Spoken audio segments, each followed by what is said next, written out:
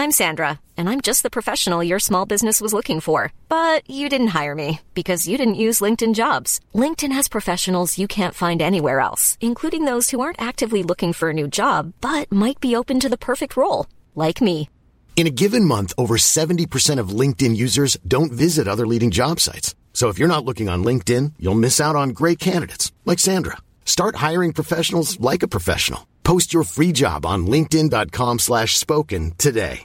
Imagine the softest sheets you've ever felt. Now imagine them getting even softer over time. That's what you'll feel with Boll & Branch's organic cotton sheets. In a recent customer survey, 96% replied that Boll & Branch sheets get softer with every wash. Start getting your best night's sleep in these sheets that get softer and softer for years to come. Try their sheets with a 30-night guarantee. Plus, get 15% off your first order at bollandbranch.com. Code BUTTERY. Exclusions apply. See site for details. Ryan Reynolds here from Mint Mobile. With the price of just about everything going up during inflation, we thought we'd bring our prices down. So to help us, we brought in a reverse auctioneer, which is apparently a thing. Mint Mobile Unlimited Premium Wireless. How to get 30, 30, bit to get 30, bit to get 20, 20, 20, bit to get 20, 20, bit to get 15, 15, 15, 15, just $15 a month? Sold! Give it a try at mintmobile.com/switch. $45 up front for 3 months plus taxes and fees. Promo rate for new customers for limited time. Unlimited more than 40 gigabytes per month. Slows full terms at mintmobile.com.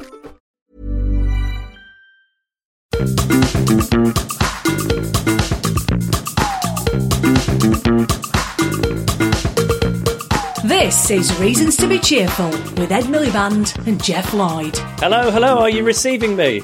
Hello, Roger, is that what they say? Yeah, and Wilco as well. Wilco. We'll cooperate. Wilco. Yeah. I feel like we're sort of, maybe this is like the BBC Home Service of the 1940s. We're in a long-distance relationship this week. We are. Long-distance relationships don't generally go well. Well, let's see. I mean, I got a marriage out of one, so, I've got evidence to the contrary, so I'm hoping this will go well. I'm sitting in Salford. Right. That's because you're a star of 3 different radio stations on the BBC. Yeah. 2, 5, and this week 6. Yeah, you described me as the Swiss Army knife of deputy DJs. Yeah, and also I think, if they're looking for the golden oldies on Radio 1, you could maybe sort of spin a few discs. I'm hugely available. Yeah, I've always found that. I've felt a bit like Alan Partridge this week, living in a hotel and stocking up on the breakfast buffet with my big plate every day. But I see you as a sort of quasi-Partridge figure. Where are you? Do you want to describe your location? I'm in my front room, sitting round the dining table with Emma, being told what to do. And how come you chose the front room rather than one of your 2 kitchens? Oh, such a sort of easy joke. Open goal. It was such an open goal. Yeah. I could see it trundling over the hill, that joke. Of course, yeah. Well, I'm missing you, despite your wit. I'm missing you too. It's a lonely existence in the Travel Tavern. I feel a bit like a travelling salesman. Are you in touch with your wife and Jean? Yeah, we've done a bit of FaceTiming, but he talks to me for a minute and then he just goes, bye-bye. Bye-bye. Yeah. He doesn't have the attention span for it, really. You're going to be back from Salford soon, aren't you? Yeah, we'll be reunited for next week's podcast. Yeah. This week, we are talking about the media, which is something obviously you know lots about. What has happened to our media, what is happening to our media, and what we should do about it. And I'm delighted we've got Alan Rusbridger, ex-editor of The Guardian, who has written a book called Breaking News about his time as editor of The Guardian. We've got Emily Bell, who runs a Centre for Journalism Thinking in the United States. And 2 other guests who've got some solutions. It's action-packed. Yeah, and because it's action-packed, that's what we're doing this week. There's lots to chew on, so no comedian on this week's episode. We should talk about our reasons to be cheerful. What's yours this week? Well, my reason to be cheerful is media-related. It is the return of Serial, which I only just sort of accidentally discovered. If I'm honest, I was sort of browsing the iTunes chart and getting frustrated. And then I thought, what's Serial doing so high up? It always is high up. But then I realised it was Series 3. So I listened to Series 3, and Series 3 of Serial, some people will be familiar with Series 1 and Series 2. It's done by someone called Sarah Koenig from This American Life. The first one was about a potential miscarriage of justice about a guy called Adnan Syed, who was accused of a murder and indeed convicted of a murder in 1999. The second was about Bo Bergdahl and the question of his desertion from the US Army. And the third is seems slightly different. The tagline for it is the story of a courthouse week by week. So basically she spent a year, I mean, this is real journalism. She spent a year in a courthouse in Cleveland, Ohio to report on the criminal justice system week by week. And she's going to go into a different case each week. And does it work? So far, half an hour in, so far. But I mean, Serial is the kind of godmother of all of us, isn't it? Yeah, very much so. You really sort of gave podcasting a shot in the arm. Exactly. What's your reason to be cheerful? My reason to be cheerful is just a quick one, and it's the reasons to be cheerful listeners. So I've been popping up on these different BBC stations recently, and this week I've been on BBC Radio 6 Music from 5 till 7 in the morning. You've been brilliant. Thank you. Were you tuned in, I take it? Every hour, every minute, yeah. Setting your alarm for 5 every morning, yeah. But I think this is the one that has had the biggest crossover with the people who listen to the podcast, because I've been getting so many messages from people saying, oh, it's you from Reasons to be Cheerful. So I just wanted to thank our listeners for tuning into that too. Maybe they've been saying, where's Ed? I don't recall seeing any messages that said that. No, it's funny because George Ezra didn't say that to me. Where's Jeff? Reasons to be Cheerful, a podcast about ideas with Ed Miliband and Jeff Lloyd. Well, I'm delighted to say that we are now joined by Alan Rusbridger, former editor of The Guardian, who's written what I think is a brilliant and riveting book, Breaking News, the remaking of journalism and why it matters now. And he's in my house in London. Hello. Hello. And also Emily Bell, who is the founding director of the Tao Centre for Digital Journalism at Columbia's Graduate School of Journalism and former head of digital at The Guardian. Emily, thank you for joining us. Thank you for having me.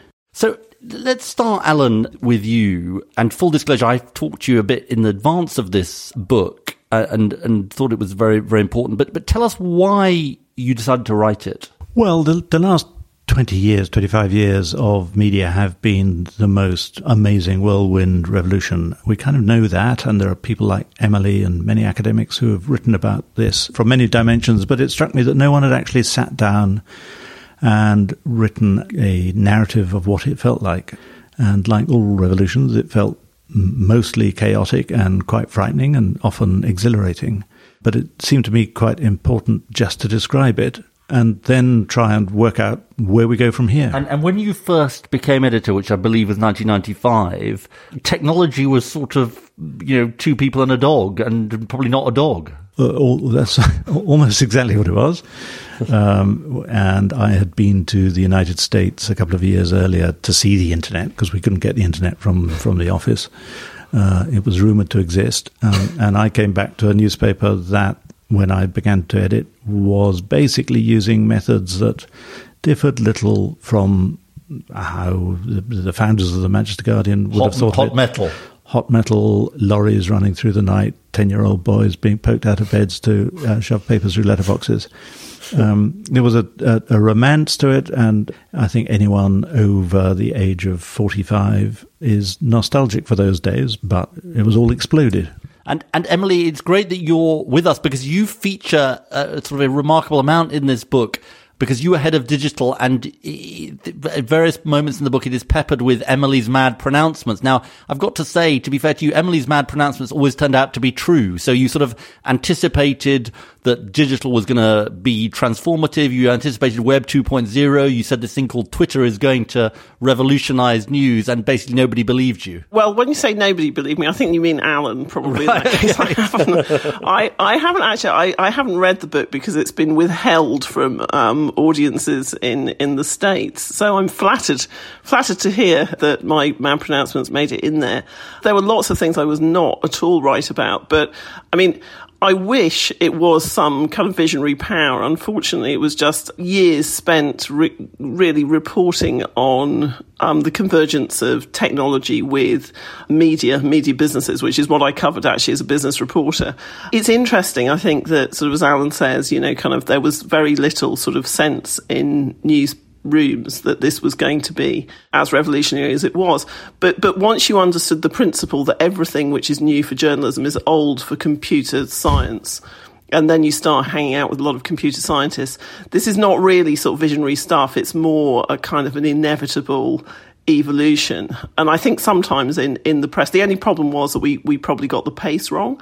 And also you are envisaging a future for yourselves which is much less good in some ways than the past, which makes it much harder to get people to follow the idea that they have to change in a particular way. Alan, I've heard you talk about when you went on your fact-finding mission to America to find out about the internet in those early days. There was this idea that the internet would never be used for news. Why did they think that? Well, that was the New York Times. We went to 4 cities in 4 days, and when we got to the New York Times, they had an outfit that was doing culture and listings, and the guy who was in charge of it then, there were only about 3 people working on online then, said, I just can't see it. He said, I just can't see that people will ever want to get news off their screen. So that's how wildly clueless we all were. So it was just as simplistic as people will always want inky fingers from reading a paper? I think so. I mean, I must admit, I had the same feeling round about 2007 when the iPhone came out, and people said, that people are going to read very long articles on the iPhone. I just thought that was ridiculous. How could you read anything on a tiny screen like that? And that was one of the many instances in the book when I was wrong. Let's talk about the sort of positives and negatives here. So Alan, let's start with you. Your book basically, although it says this revolution is incredibly disruptive, it broadly welcomes what you might call the decline of the gatekeepers. Is that right? The fact that news was, if you like, a sort of almost a monopoly done by people who produced newspapers. I think I had planned a book that would sort of defend journalism and say, look, in a world of information chaos, we need journalism more than ever.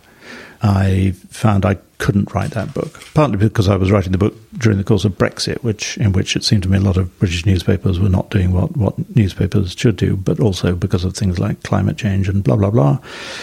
So I think there is undoubtedly a role for gatekeepers in the traditional sense, but they have to be better gatekeepers than they are at the moment. And we need a sort of fundamental discussion about what journalism is trying to do and what public interest it thinks it's serving. Emily, give us your sense about this. It's a bit like saying, do we approve of fire or not? I mean, it's sort of happened, but give us the balance sheet. Well, yeah. I have to say that as an eternal pessimist, I'm actually quite cheerful at the moment, because if you've been a pessimist about this stuff for the past 5 to 10 years, all the slightly doomy things you thought are coming true, but like much in a much more kind of real and unpleasant fashion than you thought. So I think that there is something in, certainly sort of if you think about what's happened since 2016 and all the things we know now about the information ecosystem, which actually some of us had been talking about for a while, but which I think people just thought, well, it's not that important, or, it won't cause any harm. Thanks to Donald Trump, so thank you, Donald Trump, we're having a really sort of wide-ranging conversation about all of the various things that are wrong with our information ecosystem, including how do we build a proper and sustainable future for journalism. Somebody I know who's a Silicon Valley executive used to kind of slightly annoy me by asking me every so often, Emily, just remind me again, why will we need journalists in the future? People have stopped asking that question. And there are lots of organisations around now that were not around 10 years ago. I'm thinking about ProPublica, particularly in the States, and new types of reporting organisation like Vox and BuzzFeed and what have you, that have added, a richness and are connected to sort of slightly different audiences that we wouldn't have had before. But I'm not massively optimistic about the future of capitalism lashed to an American model of free speech. So if you want to be optimistic about something, I would say be optimistic about the fact that I think we are about to have, and I hope I'm right about this malpronouncement, a real revival in civic media and how we think about it and how we build it for the future, probably not unlike the phase we went through after the Second World War. And how is that going to happen? Because you've said in things that you've written, the market on its own can't do it, or words to that effect. You say we're going to see a revival of civic media, you think.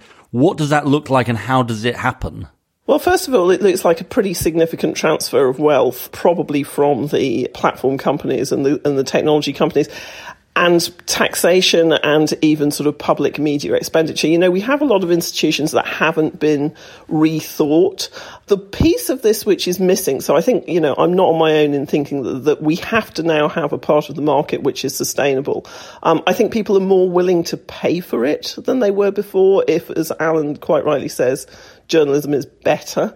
You know, we need the political will and we need some regulation and we need cross-subsidy creating in the market. Would that mean sort of Google and so on subsidising news? Because that's what you've talked about, subsidising other people's news. Well, I do think that, you know, they have defunded the advertising market and it's not coming back. And you see that particularly starkly, for instance, in local journalism, which I think is an identifiable problem that people have now started to address. In America, I mean, it's interesting because over in the States, we don't really have the BBC or anything like it, even though there is some sort of public media.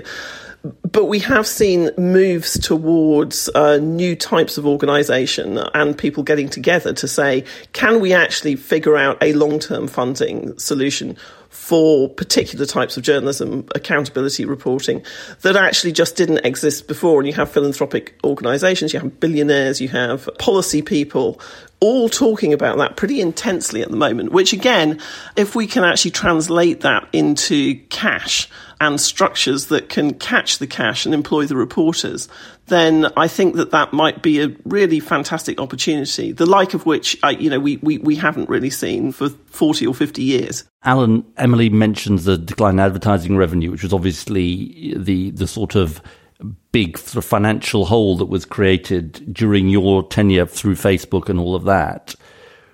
Journalism is important. You both think that. You know, journalism that is not free, but, you know, it costs money to produce. Where are the solutions, do you think? Well, I think it's possible that this 200-year accident of history that glued advertising to news, which is, in a sense, it's a random thing, they're two different things, as Emily says, may be coming apart. And people are trying all kinds of creative things in terms of finding commercial models.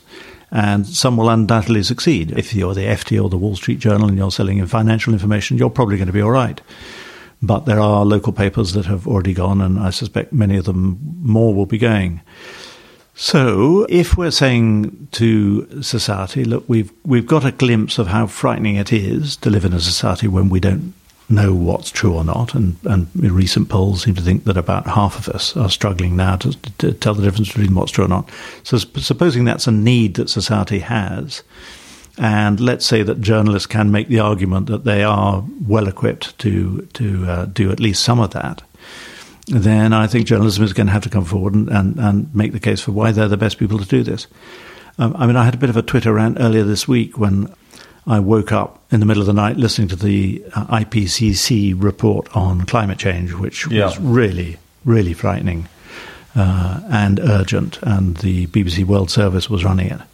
And the next morning's British press, the Guardian, the Independent, the Eye had it on the front pages, but most of the British papers were leading on the Strictly Snog. That is more important to the future of humanity. Well, so you think it's really editors admitting, look, our business model is not journalism in the public interest. We have to entertain people. If we put climate change on the front page, we just wouldn't sell the copies. So, I get their problem, but in which case, if we think we do need journalism in the public interest, then we have to start thinking, well, how do we sustain something the market won't sustain? And you, as editor, took the view, which your successor, Kath Viner, has also taken the view of, that what you call in the open versus closed. In other words, do you put a paywall up or not? You were for open.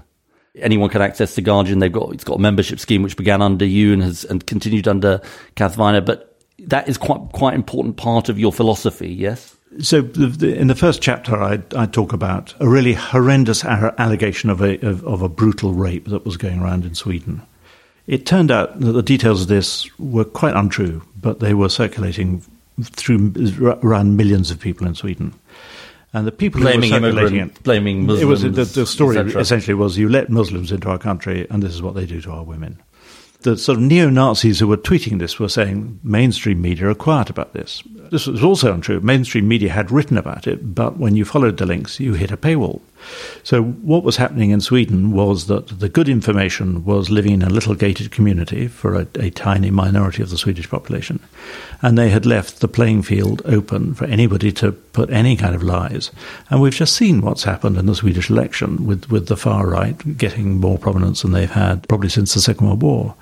It seems to me if you can pull off the trick, which The Guardian is trying to do, of saying people will voluntarily give, and 800,000 people seem to be doing this, to say, well, I want to sustain Guardian journalism not just so that I can read it, but so everybody can read it, so that there's a form of the truth that is out there.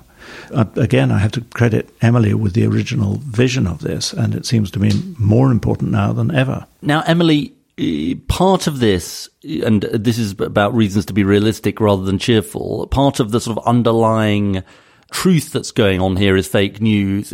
I know the term has sort of become abused by Donald Trump, but, you know, whether it's mythologies about Hillary Clinton running a sex ring from a pizza parlor, or, you know, some of the stuff that Trump comes out with, or Fox News, and you know, the reinforcing social media bubbles, we all know the issues. What do we do about that? Oh, the small, easy questions. So the first thing I think to say is that we really don't understand nearly enough about the role that large platforms and algorithmically targeted information are playing. And everything that we do know, we know because independent researchers like my brilliant research director, Jonathan Albright, who's been all over the papers here for doing work on Russian propaganda spread, and investigative journalists like Carol Cadwallader at The Observer and The Guardian, and Craig Silverman at BuzzFeed. We know what we know because we've been reporting and researching it in incredibly difficult circumstances, because none of these platforms want to actually give up information about this. And I think, you know, I'm in Finland at the moment. We've been talking about this all day with the press councils of Europe about what do you do? And I think, you know, it's fair to say that how do we get over it? Well, first of all, we've always had fake news, and there are certain circumstances in which fake news gains much more traction, and that's when we have economic instability and you have deep division in society. There are certain people like Dan Kreis, who's a very good political scientist at UNC in the States, who says we talk about fake news because it's an easy problem as opposed to racism, which is actually the real problem that's dividing. You know, I feel very ambivalent about the enormous amount of work which is going into things like fact-checking initiatives and debunking fake news. I think it's all good.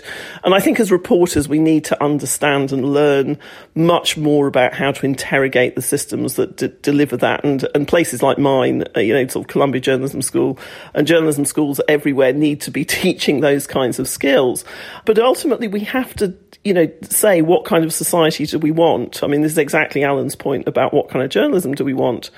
And then we have to include, you know, some of the most culpable members of that, which are the big technology companies. They are, you know, the press in each country in that conversation, and try and figure out mechanisms for actually kind of doing our bit of it, which is prioritising the right stories, funding journalism properly, making sure that the platforms that we have are designed both for information as well as entertainment, and deliver that part of it. The rest of it, I think, you know, we have to say this is not just something that you can solve with journalism alone. I mean, Alan, I sort of feel I should ask you about fake news too.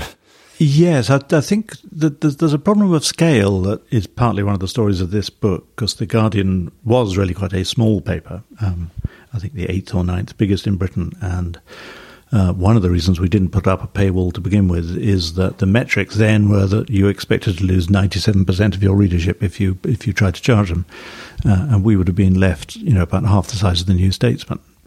Nothing wrong with No the offence to the New Statesman. And then we discovered that, you know, 2/3 of our readers were living abroad, and The Guardian is now huge. I don't know what the metrics are now, but I think it's something like 160 million people a month come to The Guardian around the world. But that's still tiny compared with the 2 billion that are on Facebook. So the scale of all this is one of the problems, and fake news is being generated, or false news or misleading news, at such a prodigious rate that to expect journalists to catch up with it, and even if they could, that would be the only thing that they would ever do. They would never have the chance, which is partly what the platforms themselves are grappling with when people are saying, you are responsible for the stuff that you're carrying. How on earth are they supposed to do that? How is Facebook supposed to capture the billions of pieces of information that travel across it every day? So is it a problem without a solution? Well, I think it's just we're terribly early into all this. Right. And people are jumping up and down. When I see Mark Zuckerberg give evidence, he looks like a frightened man to me. He started something, and he's a bit gobsmacked by what he started and the consequences of it. And it's going to need a lot of clever people to try and work out what the solutions look like. And some of them may be algorithmic, but some of them won't be. So one aspect of this which I feel we should cover is that, the British press has some great elements to it. It's also had some flaws, to put it mildly, some of which you exposed, like phone hacking. But it's also traditionally been, relatively speaking, to the right rather than the left. Now, I think it's striking in the 2017 general election here, when people tell that story, part of the story they tell is about Jeremy Corbyn and people around him finding ways around that with new platforms and new institutions. How much of that is true? How much do you think this era changes the dynamic of the British press, and how much is it going to stay the same, do you think? I think it really does. I said earlier that I was writing this book during the course of Brexit, and I think most reasonable people would now say, 2 years on, that Brexit is an immensely complicated question and that there are very serious arguments on both sides. But that's not how the British press told the story at the time. The overwhelming majority of the British press said this is a really simple decision. We're not even going to bother with the arguments for the other side because we know what you should do. And I'm afraid at that point, I just started using Twitter because I found voices on Twitter who were genuinely knowledgeable, in my view. And I just found that a much more useful and reliable way of understanding the problem. Now, the difficulty is that if more and more people begin to believe that about newspapers, which I think they are, and the surveys of trust, which have never been great for newspapers, are now rock bottom, then it's not just the right-wing newspapers, it's going to be newspapers in general that are going to feel the backlash. So we have a thing on the podcast called the Jeffocracy, which sees me appointed as some kind of benign leader. Some kind of. If I were to appoint you media secretary, day one, what is the first thing you would do? I'd create a fund for journalism, and I would tax the socks off Facebook, Google, Apple, Amazon, etc. Alan? Broadly the same, but I think I've spoken to similar people to Emily and these companies, and they say, well, okay, tax us to pay for journalism. What does this journalism look like? Does it look like the Daily Mail? Does it look like the Sun? Does it look like the Strictly Snog? What are we... we're up for that conversation, but what is it that we're supposed to be supporting? And that's the conversation that's not happening at the moment. I'm afraid the answer is terribly worthy. It's going to be, if you live in a town that's losing its local newspaper, there are towns now where if a reporter turns up to cover the town council, they get ejected. They say, what the hell's a reporter doing here? People are getting unused to the idea of that watchdog function. So if you've got nobody in the courts, nobody looking at the police, nobody looking at the water board, nobody looking at the health authority, nobody looking at the corrupt planning deals, we have to convince people that's a really bad society that we're creating. But none of that is strictly snog. A lot of that is quite, it requires us as citizens to step up and read boring stuff. And also there's presumably a question here, which is, if it's taxed, one of the fears that people had about media regulation was the allegation that it was government heavy-handedness. Who decides what to fund and who not to fund? Yeah, well, the BBC is one model. BBC is a form of taxation. And it has a form of regulation. And they say, we expect you to provide this kind of content, and we'll have a regulation panel above it. ITV does the same. Channel 4 News does the same. So there are models of how you would do it. I was in Sweden last week, where the Swedish government thinks it's a bad idea just to have one newspaper in a particular community. So the weaker newspaper gets a state subsidy. And I was having dinner. So that's why we love Sweden, that's why we love Jeff? Yeah, reasons to be Swedish. Reasons to be Swedish. And I had dinner with the editor of a strong newspaper and a senior executive on the weaker newspaper. And the strong editor said, well, of course, I hate it, but I have to admit, I think it's good for democracy, because it would be bad if I was the only newspaper in town. I think Alan is right, which says, well, what does this journalism look like?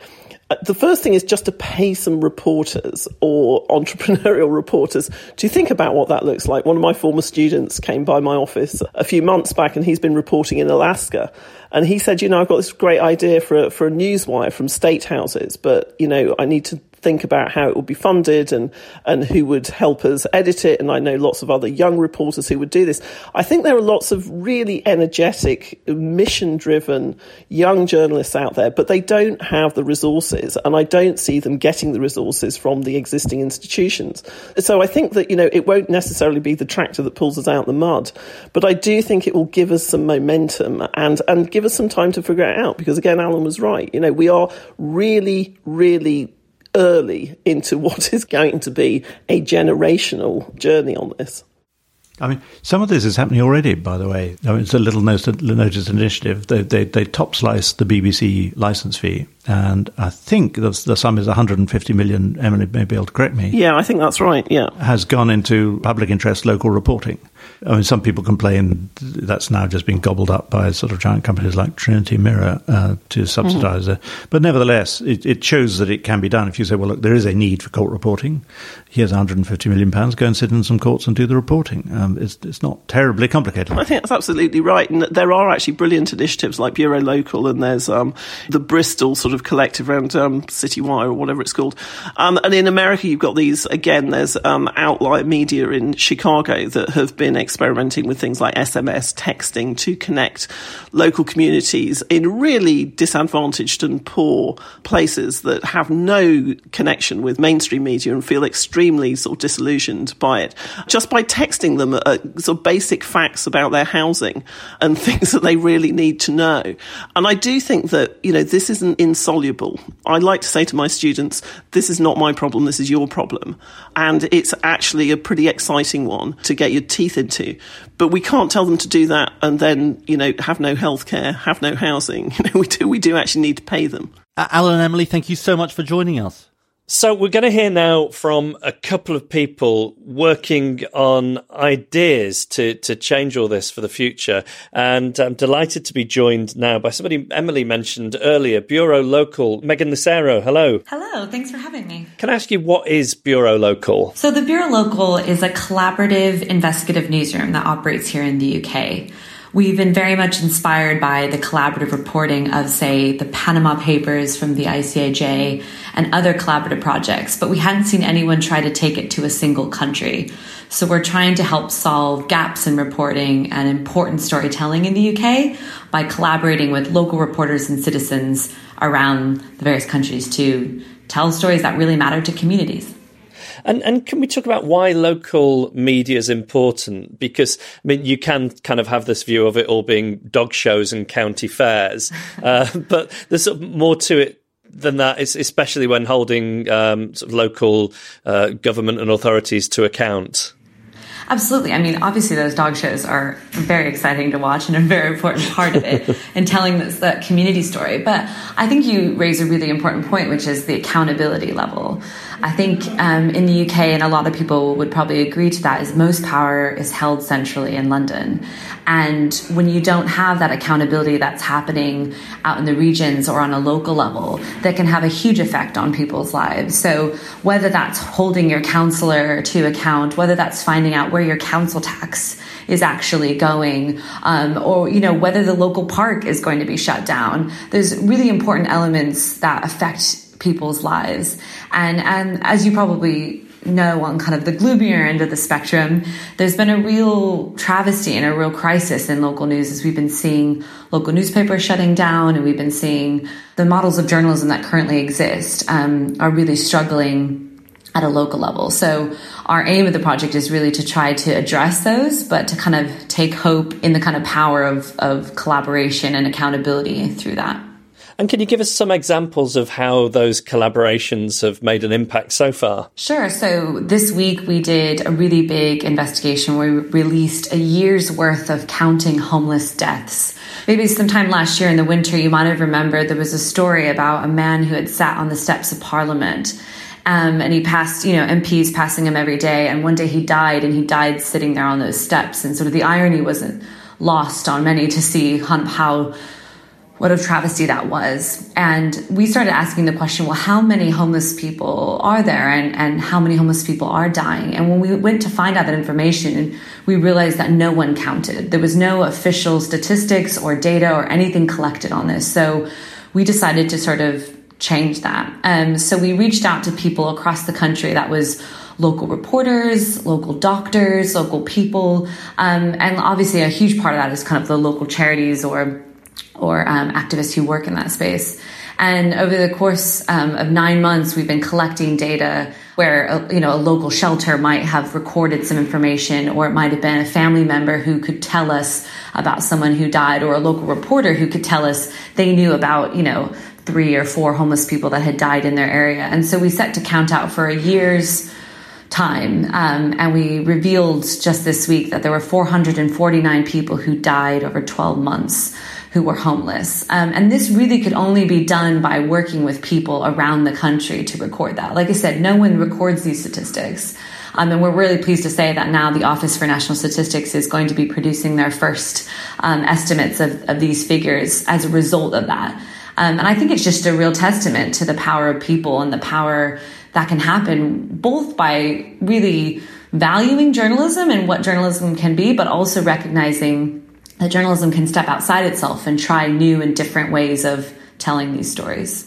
Finally, often with the podcast, we get people telling us that they think the ideas are fantastic, but they want to do things themselves. Is there anything people can do to support an initiative like Bureau Local? We've had people want to set up Bureau Local models in their own towns.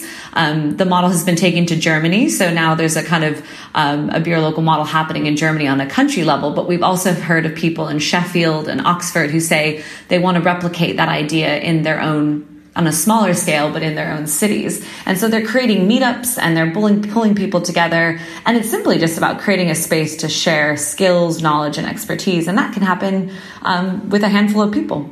Megan Lucero from Bureau Local, thank you so much. Thank you so much for having me.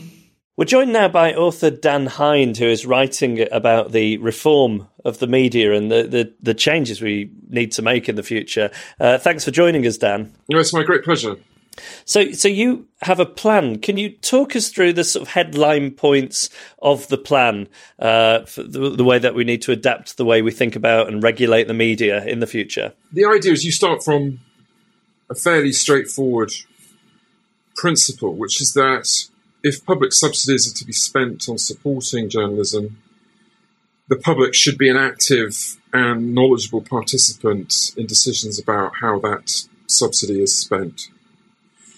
So underlying that is a principle of civic communicative equality, by which I mean that as citizens, we should all be able to dispose of some power to shape both the production of public speech, as it were, what gets investigated, what gets pursued and discussed, and also the dissemination of public speech. So we need to have oversight over the dominant platforms or dominant media in which public business is discussed. So that's something that I've been arguing for quite a while. As I say, it has two dimensions.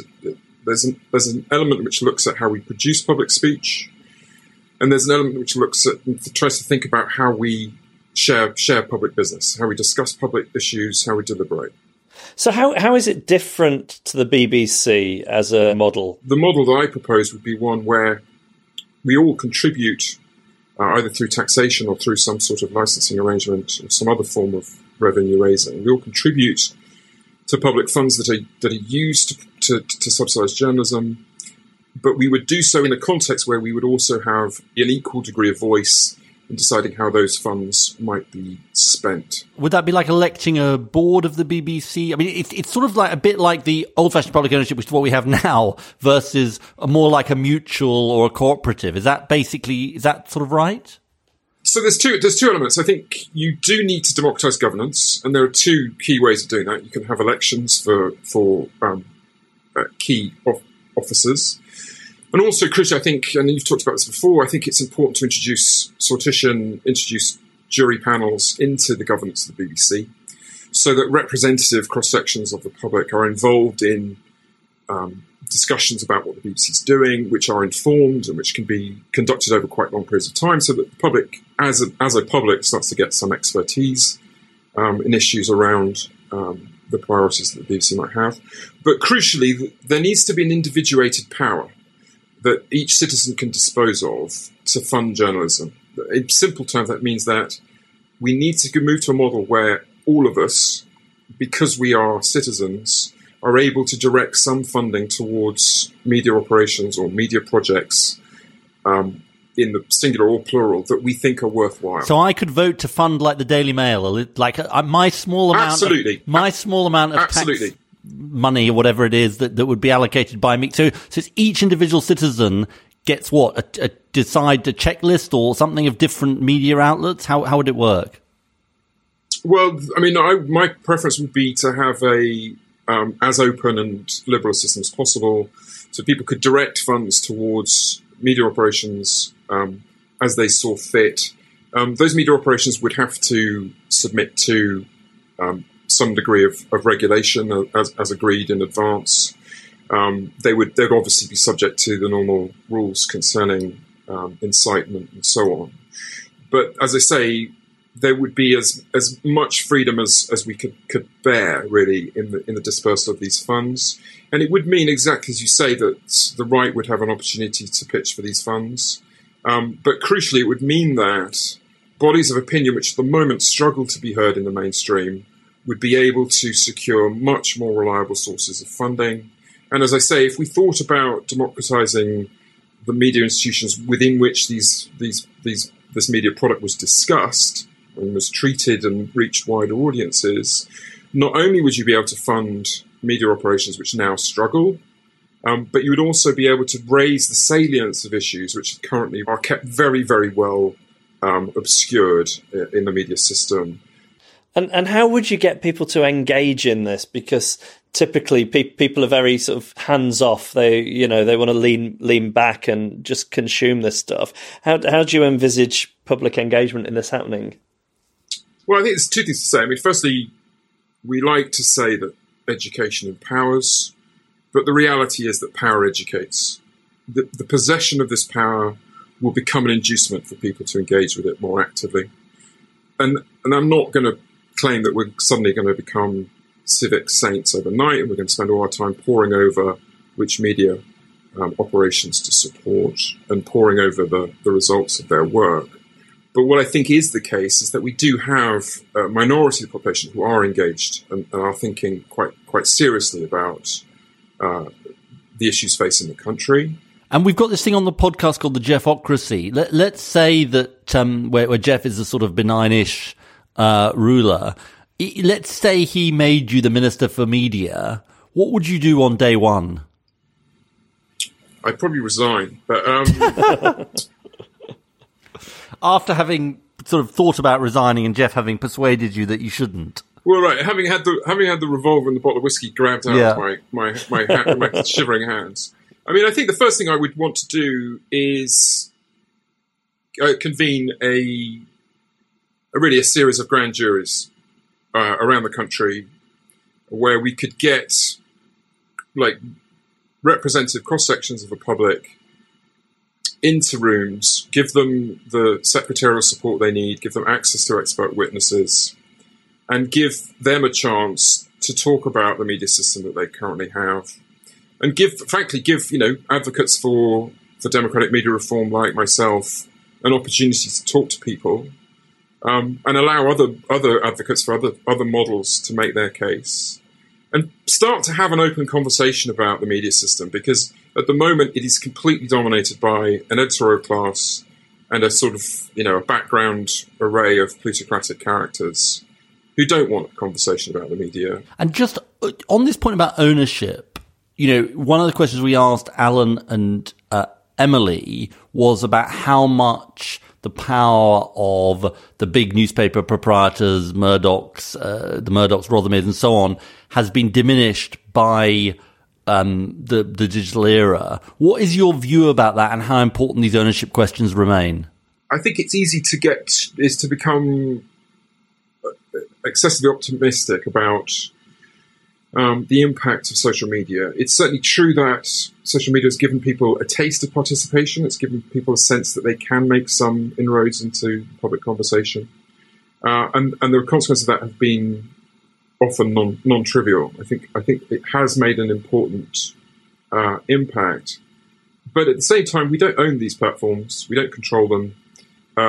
They aren't our friends. They're not interested in promoting reasoned public debate. They're not interested in democratizing speech in any serious way.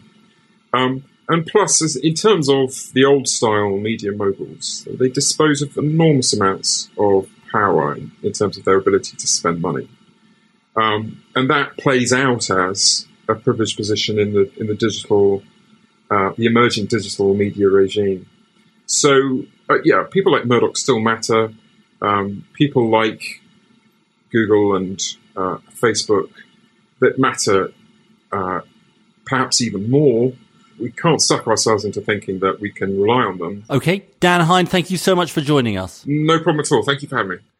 Well, there's lots to chew on there, to put it mildly. What did you think? I think the point that Alan and Emily made, that in some ways we're in a much better situation than we were 20 or 30 years ago, where just a bunch of press barons decide who's going to be represented and the way in which they're going to be represented. That era has gone. So there's a big positive there, right? Yeah, I think there is a big positive there. And, I think it's easy to get sort of consumed by the fake news and all that, which is worrying.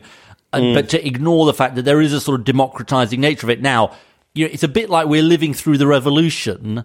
And so, the thing I felt overwhelmingly was we had 4 people who were trying to engage with the revolution, but it's obviously incredibly hard, isn't it?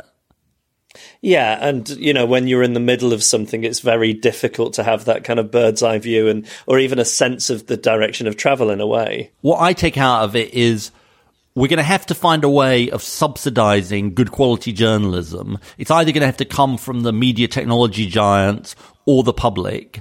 It's got to have a local element to it, because I think it really matters. And, local news does really matter, I think. Towns losing their newspapers or cities losing their newspapers, it's just bad. I think some of the Dan stuff might seem quite difficult to implement, but I think if you're going to subsidize it, you've got to find some way in which you engage the public in what you subsidize and what they actually want to see. Yeah, I don't like to be one of those it's a nice idea but people, but that being said, I'm about to be. I really wonder about how easy it would be to get the public engaged in that kind of thing. If you have a hard enough job in even getting people to get out and vote, how much interest really would people have in getting into the technicalities of how media is funded? Let's be optimistic. And I think Megan Lucero, we covered homelessness on this podcast. And remember, we talked about the homelessness deaths and was this being kept track of. I think she's showing what can be done. Oh, yeah, she was wonderful. That was very exciting to hear about that stuff. You're listening to Reasons to be Cheerful with Ed Miliband and Jeff Lloyd. Hey, I'm Ryan Reynolds. Recently, I asked Mint Mobile's legal team if big wireless companies are allowed to raise prices due to inflation. They said yes. And then when I asked if raising prices technically violates those onerous 2-year contracts, they said, "What the f*** are you talking about, you insane Hollywood ass?"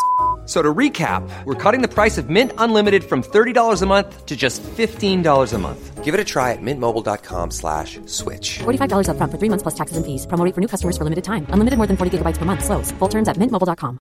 Hiring for your small business? If you're not looking for professionals on LinkedIn, you're looking in the wrong place. That's like looking for your car keys in a fish tank.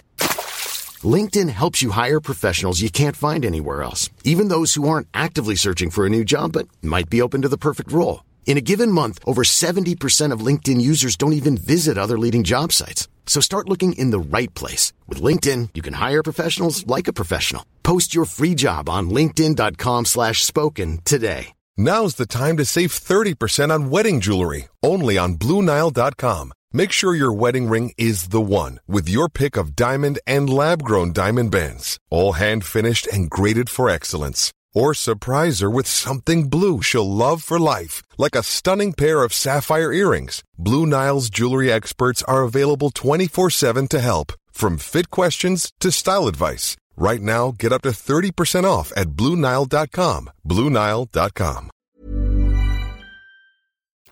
If you've got thoughts on the future of journalism and media and reaction to what you've heard on the podcast, please do get in touch with us. Reasons@cheerfulpodcast.com. You can find us on Twitter @cheerfulpodcast, likewise on Instagram @cheerfulpodcast, or facebook.com/reasons to be cheerful podcast.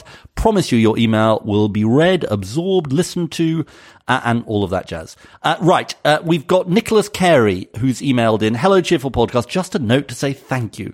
Up until your podcast entered my life," that's quite a strong thing to say, "a few months ago, I felt entirely helpless with what was happening to our world. With things like Brexit and climate change and mass poverty, I would just bury my head in the sand and try to ignore what was going on, because I like to find answers and I simply couldn't.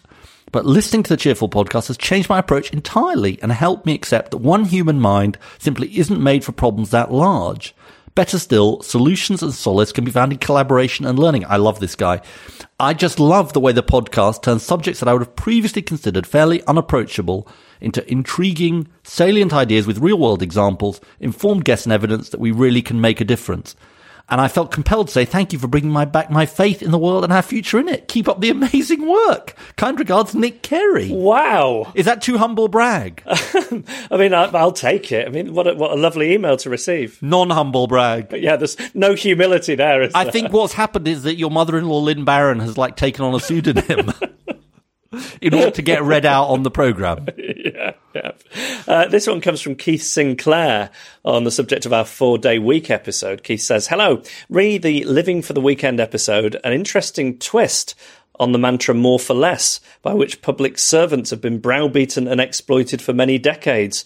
Your episodes make me feel optimistic for the future." God, that's great. Another nice one. I know, Lorna Felker, "Hi Ed and Jeff," and I hope I've pronounced her name correctly, it's Fielker, in case I haven't. "The phrase work-life balance was used a lot in this week's show. Sam Conniff Allende argues in Be More Pirate, and he was a bonus episode, that this emphasis on work before life is part of the problem. If you listen to a lot of the language we use in society, hard-working families, etc., it gives a clear message that we value work over leisure time. We need to do some work on the language you use to get a culture shift in our accepted working patterns." And that's Lorna from Southampton. I think she's got a good point. Yeah, I think so. I think those things can make a difference, just reframing how we think about things. Yeah, I like that, Lorna. What should it be? Life-work balance? Yeah, I don't know. Life-play balance? Life-rest? Answers on a postcard, but I think she's got a good point. And this comes from Howard Raucus, who says, "Dear Jeff and Ed, please come and join our park run up here in Fleetwood, Lancashire. I volunteer to help run it every week and also occasionally join the runners. We're quite a small one, usually between 100 and 150 runners, and we run along the coast path. We would love you to join us." What do you think? I'd like to go to Fleetwood. I've not been since I was a kid. It's quite near Blackpool, so I could go and see the illuminations. I'd be more interested in a stroll than a run. Is a park stroll an option? I think you are allowed to stroll. I can see us in sort of branded merchandise. We could do it. We could sort of sponsor it for a kind of good cause. Yeah. God, I fear I'm talking us into this.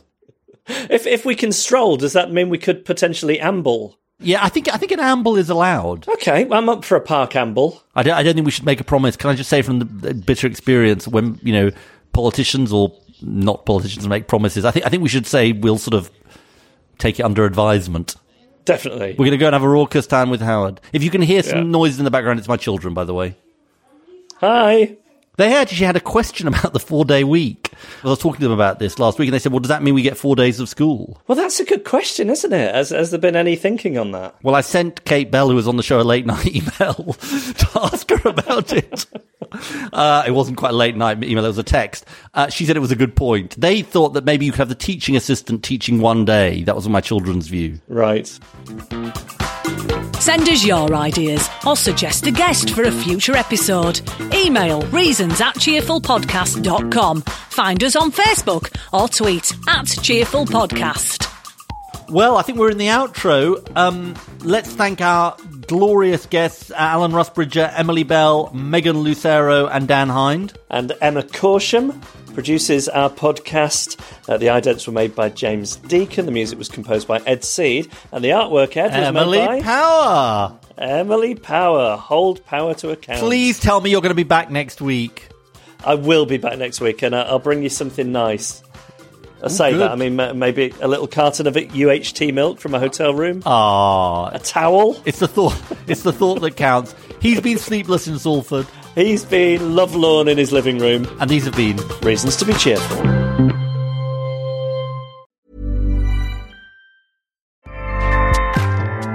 Acast powers the world's best podcasts. Here's a show that we recommend. Hi, I'm Jessie Cruikshank. Jessie